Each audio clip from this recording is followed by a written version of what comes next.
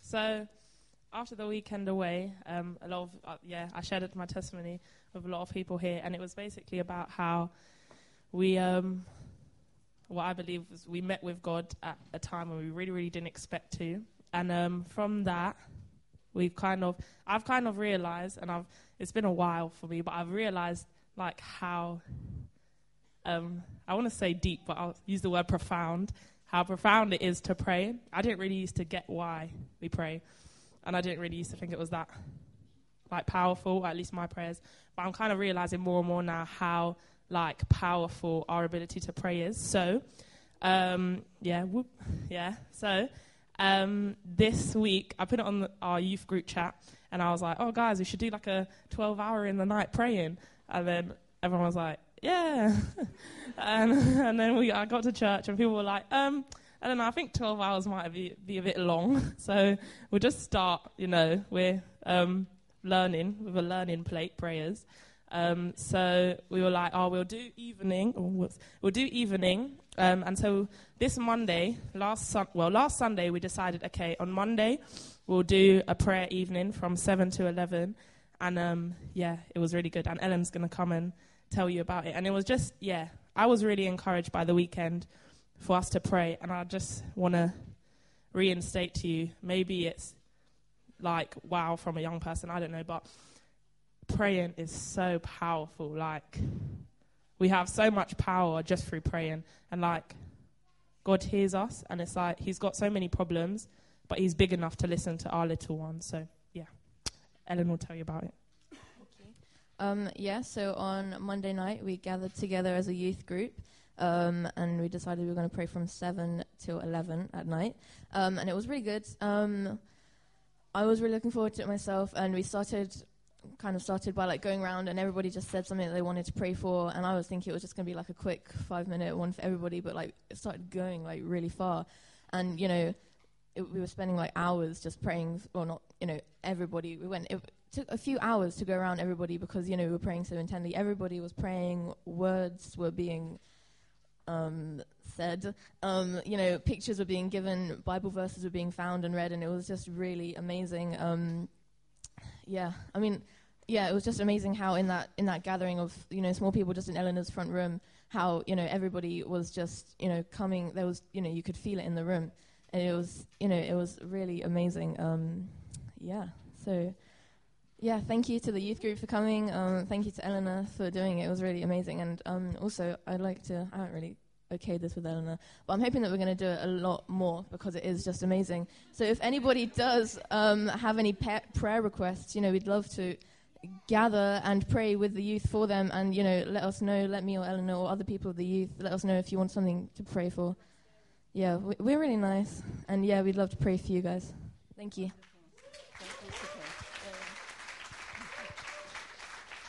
Good. I also wanted to start off by talking a little bit about the youth stuff that's been happening, and just, isn't it cool? I know probably most of us aren't discouraged that our youth are getting excited about prayer. Is that fair to say? And it was really, really funny on the weekend away that basically the point where this stuff has kind of kicked off and they've just gotten really excited and hearing God's voice as they pray for each other and all this kind of stuff was actually like the day that Stevie was too poorly to do the youth work. No, not saying anything. And then he's gone away to China and they're meeting for like all these prayer meetings. And here's why I think that's cool. Firstly, I think massive kudos in his absence to Stevie. I wouldn't say it if he was here. But isn't that great? And actually, it's a massive credit to his leadership, how the youth are just really getting excited about Jesus. Really, really cool. And it's not because Stevie's away. But it's cool that it's happened when Stevie's not around, because it shows, doesn't it, where it's coming from and who, like, does that make sense? So I think it's really cool that God kind of took the human bit out and just was like, okay, now I can release. So that's really, really exciting.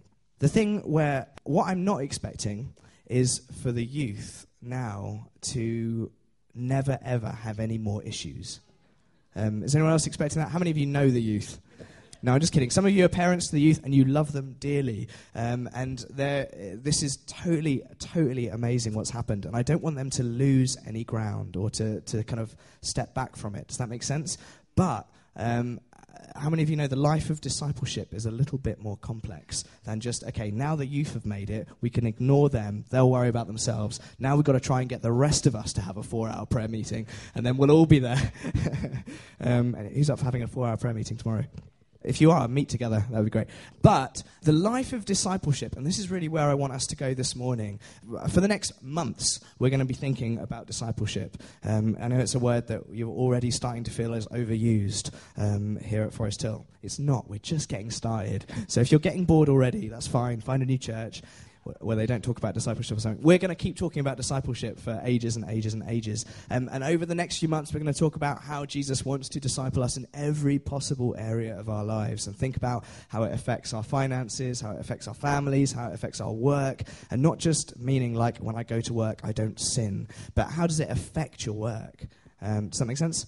Yeah, so we're going to be talking about that loads. And obviously we've had this amazing weekend away, and we heard lots from Pete. Who here appreciated what Pete had to say at the weekend away? It was great, wasn't it? It was something for everyone. And I thought he did so well kind of placing, and just there was so much there. It was really great. I only heard 2 of the talks, and that was already more than enough for me to go on with in terms of like, oh gosh, I need to do that in my life. I need to build that into my life.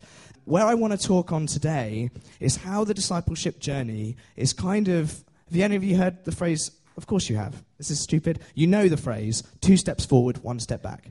Discipleship is a bit like that, but it's 2 steps forward, 1 3/4 steps back.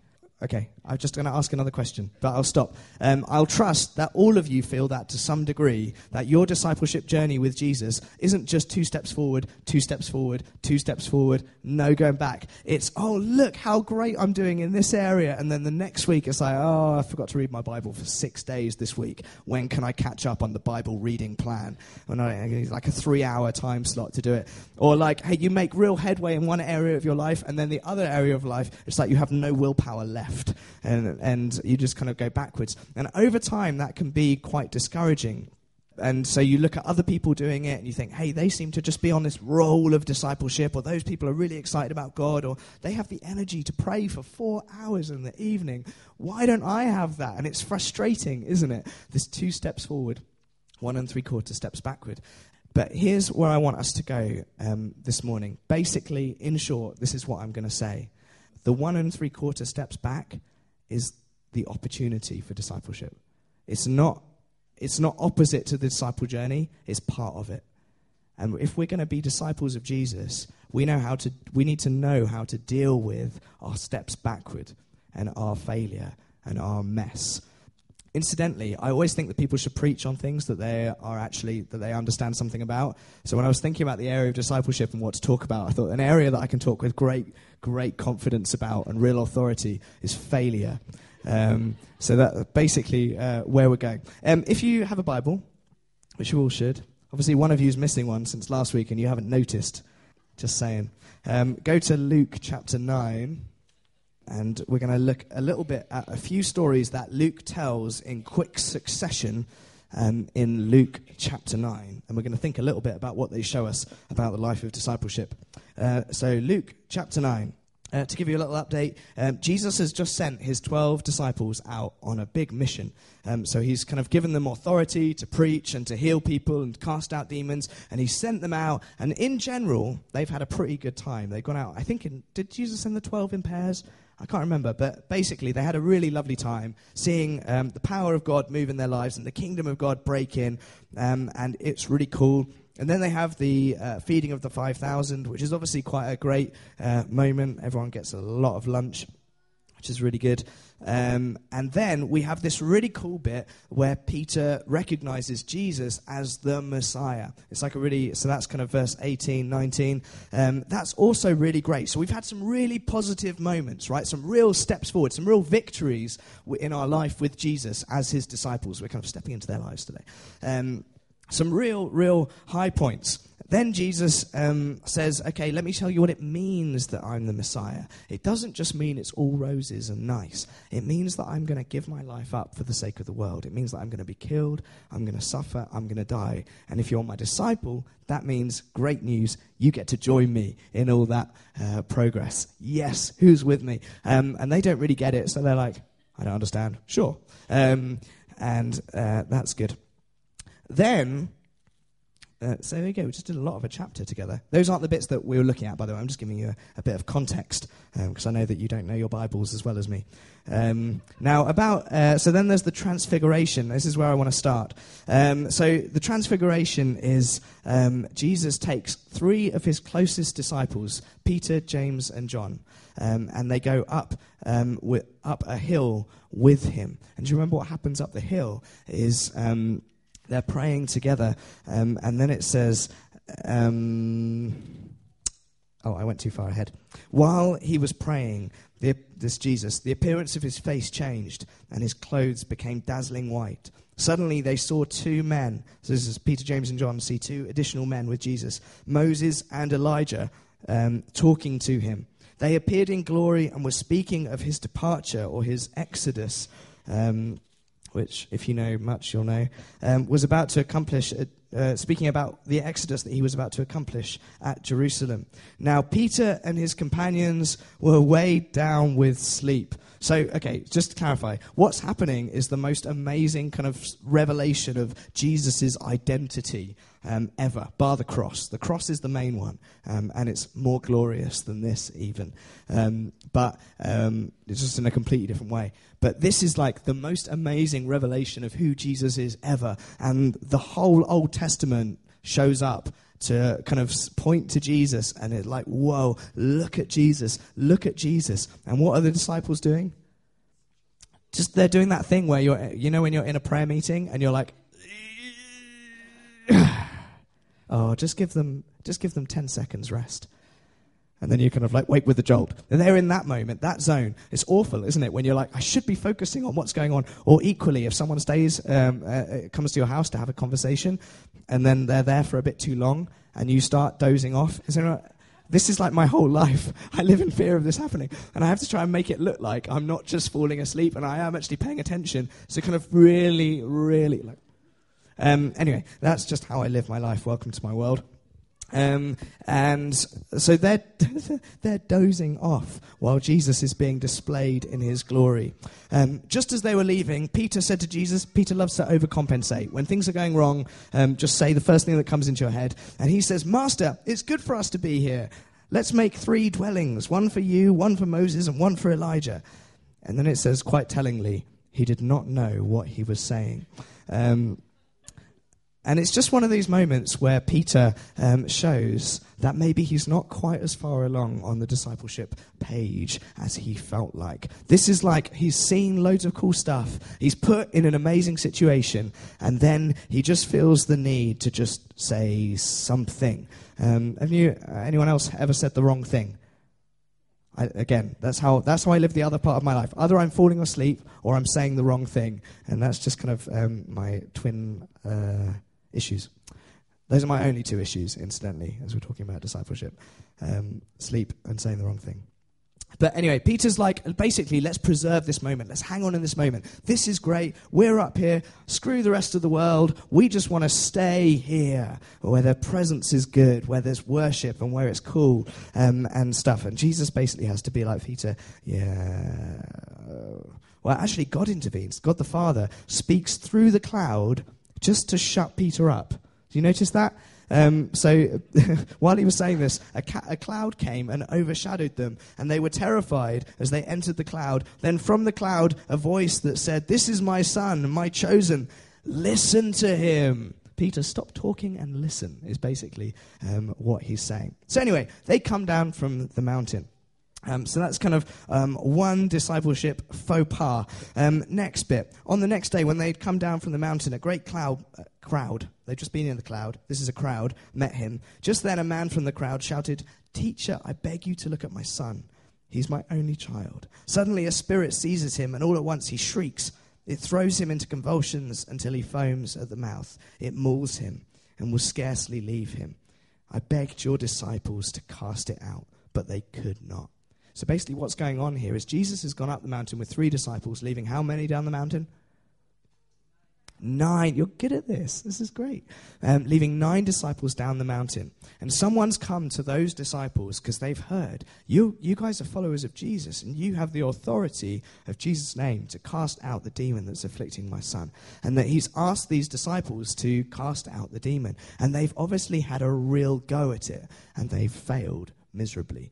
Anyone else ever had a moment like that, where someone really needs you to minister into your life and you just feel completely unable to, just completely inadequate for the task of actually setting someone free or getting someone helped or healed? Healing is my one. I look at you and I'm like, I'm just struggling with my own faith, let alone, actually seeing anything happen.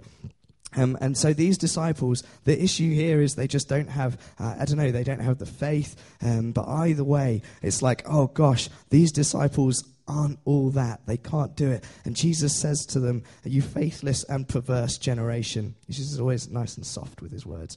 How much longer must I be with you and bear with you? Bring your son here.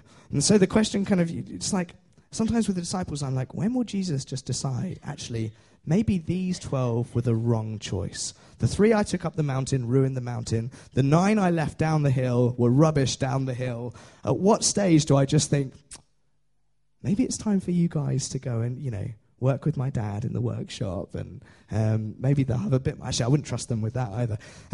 Definitely not. But Jesus doesn't, does he?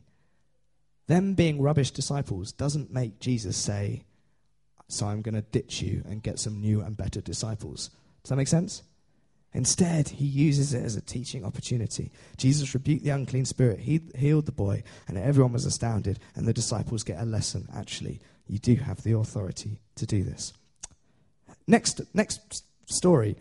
Jesus tells them he's going to die again. And then in verse 46, so this is after they've all shown how incompetent they are, an argument arose among them as to which of them was the greatest, which is the natural next step, isn't it? We failed every task that Jesus has given us over the last few days, but I'm better at this than you, definitely. So there's kind of this infight. An argument arose among them as to which of them was the greatest. But Jesus, aware of their inner thoughts, took a little child and put it by his side. Put it. Little child isn't it in my Bible. Put him. You've got him. Okay, that's good. And said to them, whoever welcomes this child in my name welcomes me. And whoever welcomes me welcomes the one who sent me. For the least among you is the greatest. Incidentally, this is not the only time this fight comes up. They do it over and over and over again. Basically, it's almost like a little bridge between every scene as the disciples are having a fight amongst them about which one is the greatest. And Jesus time and time again has to say, guys, it's not like that. It's not like that. It's not like that. So we had discipleship screw up number 1, Peter on the mountain. Discipleship screw up number 2, you can't cast out a demon even though I've given you authority to do it. Discipleship screw up number 3, you're infighting and fighting with each other about who's the best and who's liked the most and who's best at doing ministry and who's best at all this kind of stuff, even though none of you are. Then, what comes next? Verse 49. John answered. He felt like this would be a good time to pipe up. Master, we saw someone casting out demons in your name and we tried to stop him because he does not follow with us.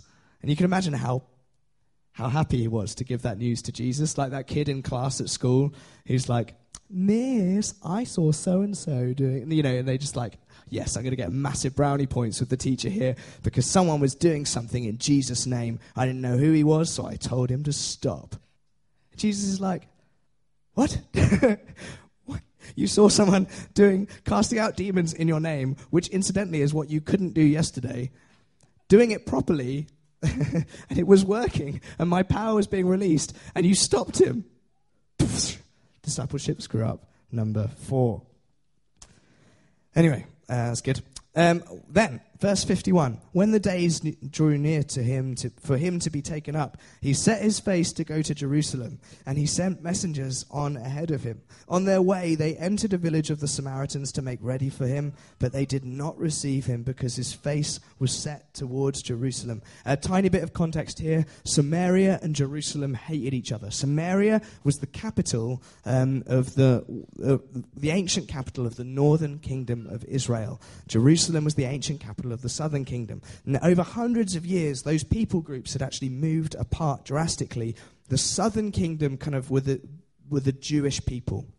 So they came to be what was known as the Jewish people. Jerusalem was their capital, and they knew if we're going to worship God, it happens in Jerusalem. If we're going to sacrifice, that happens in Jerusalem. And if the Messiah comes, that's going to happen in Jerusalem. The people of Samaria genuinely believed that they were also following God, that they were also living his way, and that Samaria was the proper place that you should worship God. So they used to do sacrifices and stuff like that at Samaria, which is why when Jesus meets the woman at the well, she says, "Sir, you Jews say that Jerusalem is the place to worship, and we Samaritans worship in Samaria. Which is it?" And Jesus, he's from the Jews, and he knows that actually that God's going to do something in Jerusalem. That's going to be where it's going to happen, and that's where his heart is. So you can imagine, obviously Jesus doesn't love anyone any less, so he wants to go and tell the people in Samaria about all the cool stuff that's going to happen and his ministry and stuff like that. But when he goes there and they find out, oh no, he's one of these Jerusalem guys, he thinks it's Jerusalem, they reject him. They don't want to hear from him because he's different to them. And I don't want to listen to anyone who disagrees with what I say, basically. It's kind of a rule of human life. So they send him away, and they don't receive him. When his disciples, James and John, saw it. Now, we've just seen John be a bit humiliated, so we can expect him to lay low and not say anything too confrontational for a little while and just wait for the moment to pass. They said to Jesus, "Lord, do you want us to command fire to come down from heaven and consume them?" So their solution to people not wanting to listen to Jesus' teaching is, "Lord, would you like to burn them all to a crisp in like an enormous furnace from the sky?" That seems like the next logical move that we could make on this ministry tour. He turned and rebuked them. Jesus turned and rebuked them. He even said... there's a little bit probably in the bottom of your Bible. It says, some ancient authorities read, "You do not know what spirit you are of." Like, guys, what are you on? Basically is what he's saying. Don't you see that we're about the opposite of that? We're about the complete opposite of that. I don't know if you have a massive problem with this kind of thing. It's kind of like the big red button complex for the disciples, or it's kind of how I feel when I'm driving. I think that's my worst discipleship point. I think I've shared that before. It's an issue quite close to my heart. But when I'm driving, discipleship goes out the window, and I just get filled with, I want to call down Elijah's fire on every other driver on the road, particularly in London. Everyone's just an idiot in London. Or mainly, here's the moment. I know that you can relate to this. You know the moment when 2 lanes are going to become 1 lane. And everyone goes into war mode. Because you know, I don't want to look like it, but everyone else here on this road is my enemy. And I want to be a goodie, and I don't want to, nip down the fast lane and then just cut in at the last minute like a complete so-and-so.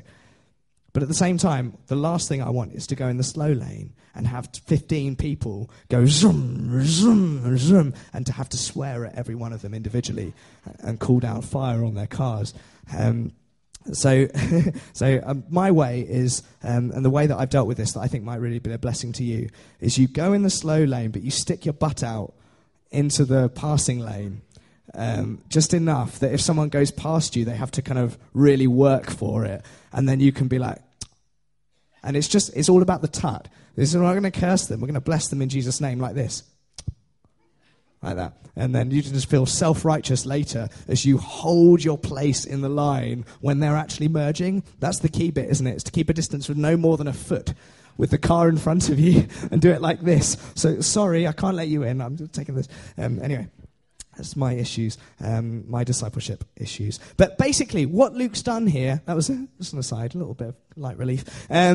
because the rest of it's been really heavy, is what Luke's done here is he's just intentionally told 6 stories. 1, 2, 3, 4, 5. 5 stories back to back of where the disciples are pretty much idiots. Now, why would Luke do that? One solution is Luke wants us to know that those disciples are idiots. Now, Luke wasn't one of them, so maybe it's easier in kind of be like, those guys. I don't think that's what Luke is doing. I think what he's saying is this: guys, this is what following Jesus looks like. If you are a disciple of Jesus, your life is going to look like mistake, mistake, mistake, victory, mistake, mistake, mistake, and that's okay. That's what it looks like. That's what it's always looked like. But here's the cool thing. Jesus doesn't mind. Well, I mean, he gets frustrated if you just keep getting the same thing wrong over and over and over, I think. But for Jesus, the 1 3/4 steps back is actually the important bit, because that's where the lesson can happen, isn't it? The lessons don't happen in the victory if you just pray for someone and they get healed straight away. And that's great. And that is a lesson in itself. It's really encouraging. It's lovely. And we want to see more of that, right? Yeah. But when you screw up again and you have to come back to Jesus and say, Jesus, what's going on there? Why did I do that again? Why am I still such an angry driver, even though on the outside I look like such a loving, kind human being who's really handsome? In other words, the mess-ups, I tend to think of mess-ups in my own life as obstacles to discipleship. I think I'm saying I don't think that's right. I think the mess-ups in my life are opportunities for discipleship. In your life, that's not true. They're obstacles. But in my life, they're opportunities for discipleship to happen. Yes. And Jesus never disqualifies them. Okay, let's go to the next chapter. I want to look at a little bit more detailed at just one story, and then we'll pray. So chapter 10, verse 38 onwards. As they went on their way, he entered a certain village where a woman named Martha welcomed him into her home. She had a sister named Mary who sat at the Lord's feet and listened to what he was saying. But Martha was distracted by her many tasks, so she came to him and asked, Lord, do you not care that my sister has left me to do all the work by myself? Tell her then to help me. But the Lord answered her, Martha, Martha, you're worried and distracted by many things. But just one thing is needed. Mary has chosen the better part, which will not be taken away from her. So in this story, Jesus is going to a couple of his friends' house, Mary and Martha, and who else? Who's their brother? Lazarus, that's right. They come up all over the place because Jesus was really good friends with them. They lived in a little village called Bethany, which was just outside Jerusalem. So basically, whenever Jesus visited Jerusalem, he would stay at their house in Bethany, and then each day walk down to Jerusalem, and then stay at their house in Bethany, walk down to Jerusalem. That was kind of how his life down south worked. So these guys were really close with Jesus, had a really good day. Now, this story gets Martha a really bad rap, to the point that a lot of people were actually surprised when we called our daughter Martha. They were like, the workaholic who didn't want to hang out with Jesus. It's like, well, no, that's a bit more nuanced than that, actually. She's a friend of Jesus. Like, Martha has a really good relationship with Jesus, and it's really cool. Anyway, that's just by the by. But what's cool about this story for me is thinking about this issue. Mary is sitting at Jesus' feet, and Martha is at work in the kitchen. She's just getting on with stuff. And Jesus says to her, she says to Jesus, to be honest, I'm really annoyed. I feel really cross. You're just hanging out with Mary. Mary's just hanging out with you. She should be helping me. I think part of the reason is because she wanted to hang out with Jesus, right? But someone needs to cook the food. It's not just going to do it itself, unless you're with Jesus, which incidentally you are. Here's what I love. I love the way that Jesus responds to Martha. So Martha has this moment where things flare up. She gets cross. She says, this isn't fair. And Jesus doesn't say, Martha, you're just an idiot. And he doesn't say, Martha, be nice to your sister. What he says is, Martha, Martha. In other words, he uses their name twice, just really getting her attention, really being gentle with her. And then he says, he actually speaks to not just the issue, but what's going on behind it. Do you see this? You're anxious about so much. Isn't that cool? That's how Jesus responds to Martha when she has a moment, when she has a kind of 1 3/4 steps back moment. Isn't, Martha, you're just not good enough. You just need to learn. Come on. We've talked about this workaholic thing so many times. When will you learn? No, let's talk about what's going on under the surface. Sam, when you're in road rage mode, trying to go 2-to-1 lanes, I think what Jesus wants to do isn't just to tell me off for being cross. Is to actually poke underneath the surface. What's actually going on underneath all that? Maybe it's I'm afraid of not getting in before the Porsche. No, I don't know. But do you see what I mean? He doesn't just face the issue. He goes underneath the issue. You're anxious about so much, but there's just need of one thing. Just hang out with me. Isn't that really cool? I think that's what he wants to do. Sorry, I'm a little bit coldy. I'm trying to play it up a bit so you have more sympathy. Yeah, we had a house full of sickness yesterday. Melissa and Martha both caught something and we're just chundering everywhere. It was beautiful. So you're welcome. It's got the washing machine going at home, so I thought I'd come out here, stay as long as possible. Anyway, you didn't need to know that. Where am I? Yeah, discipleship. Thanks, Jenny. I said, where am I? Jenny said, discipleship. Yes. Now, that's really cool because when I think about my life and all the discipleship things that I'm aware of that I'm not good enough at yet, that means that those things aren't things that I just need to ignore, because that's one temptation, isn't it? Is to just kind of push them aside and focus on the things that I do well and try and make sure everyone else sees that those things I do well, I do really well. So kind of overcompensate in a certain area. That's kind of Peter's way of dealing with this kind of stuff, I think. The other thing I can do is just to wallow in my issues. So when I do discipleship stuff that's stupid, to just look at it and think, oh gosh, I'm never going to pray properly. I'm so rubbish at that. I'm just so bad at being kind to people. I'm so bad at actually loving people. I'm so bad at actually stopping when someone wants my attention, or not looking at my phone instead of talking to my wife or something like that. And yeah, I can beat myself up about those things. And you're saying that the last one you should beat yourself up about. But I think what this is saying is Jesus is actually, the opportunity is to stare it in the face and say, okay, what's going on there? And Jesus, what do you want to say about it? I was doing just a tiny bit of research on this and kind of thinking about how we change behavior and stuff like that. And one of the things I looked up said this: while it's understandable to think that strongly felt negative emotions like regret, shame, fear, and guilt. Anyone recognize any of those four? Regret, shame, fear, and guilt. That's just how I live a lot of the time. While it's understandable to think that those things should be able to catalyze lasting behavior change, the opposite is true. Negative emotions may trigger us to think about everything we're not doing or feel like we're doing wrong, but it's horrible fuel for making change stick. And why did I quote that? Because in discipleship, just wanting to do better because you feel like you're a bad Christian isn't going to make it. It's not going to do it. The solution is, I think the only solution is bring it to Jesus' presence and just say, Lord, what do you have to say about this? Next time you just felt like you've had a really rubbish day, don't try and brush it under Jesus' carpet and just be like, Lord, forgive me, and now let's talk.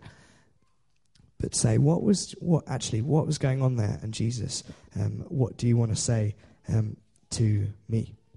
I think there's two things that I think we should do, really long term. One is do that and just talk to Jesus about all your screw-ups. Is everyone comfortable doing that? I am. I've got nothing else to talk about. That's not quite true. I know there's some areas I'm doing fine in. The other thing I think is that it's so important, and we're going to talk about this a lot over the coming months. It's just really important as we do this thing to genuinely do it together, to genuinely do discipleship together, and to not try and do it alone. I think aloneness is like a massive enemy of discipleship. And just because you come to church, once every 3 weeks or however often is normal now. Nice. I'm mainly looking at the Air Awards. kidding, totally kidding. It's genuinely really important that someone knows what's going on in my heart, basically. Now, there are lots of ways that can happen. House group is a great way that can happen. Accountability little triplets or prayer triplets or whatever you do there is really good. Friends are a good thing if you want to do discipleship well. But basically, if you try and do this whole discipleship journey alone, you won't. You just won't. It's not going to happen. And so we need to do it together. So that's not me trying to slot you into his Forest Hills program for discipleship, which I would love it if we have, but we definitely don't have. Sorry about that. But what we do is house groups. If you're not in a house group and there's a really good reason, totally fine, so long as you're talking to someone and praying with someone somewhere else, right? But if you're not in a house group and there's not a really good reason, get a house group. It's so good. I love ours. I get to talk about all my issues, which actually I hate doing even a house group, but it's really good to have to, and then we pray for each other, and it's really lovely. So just do that.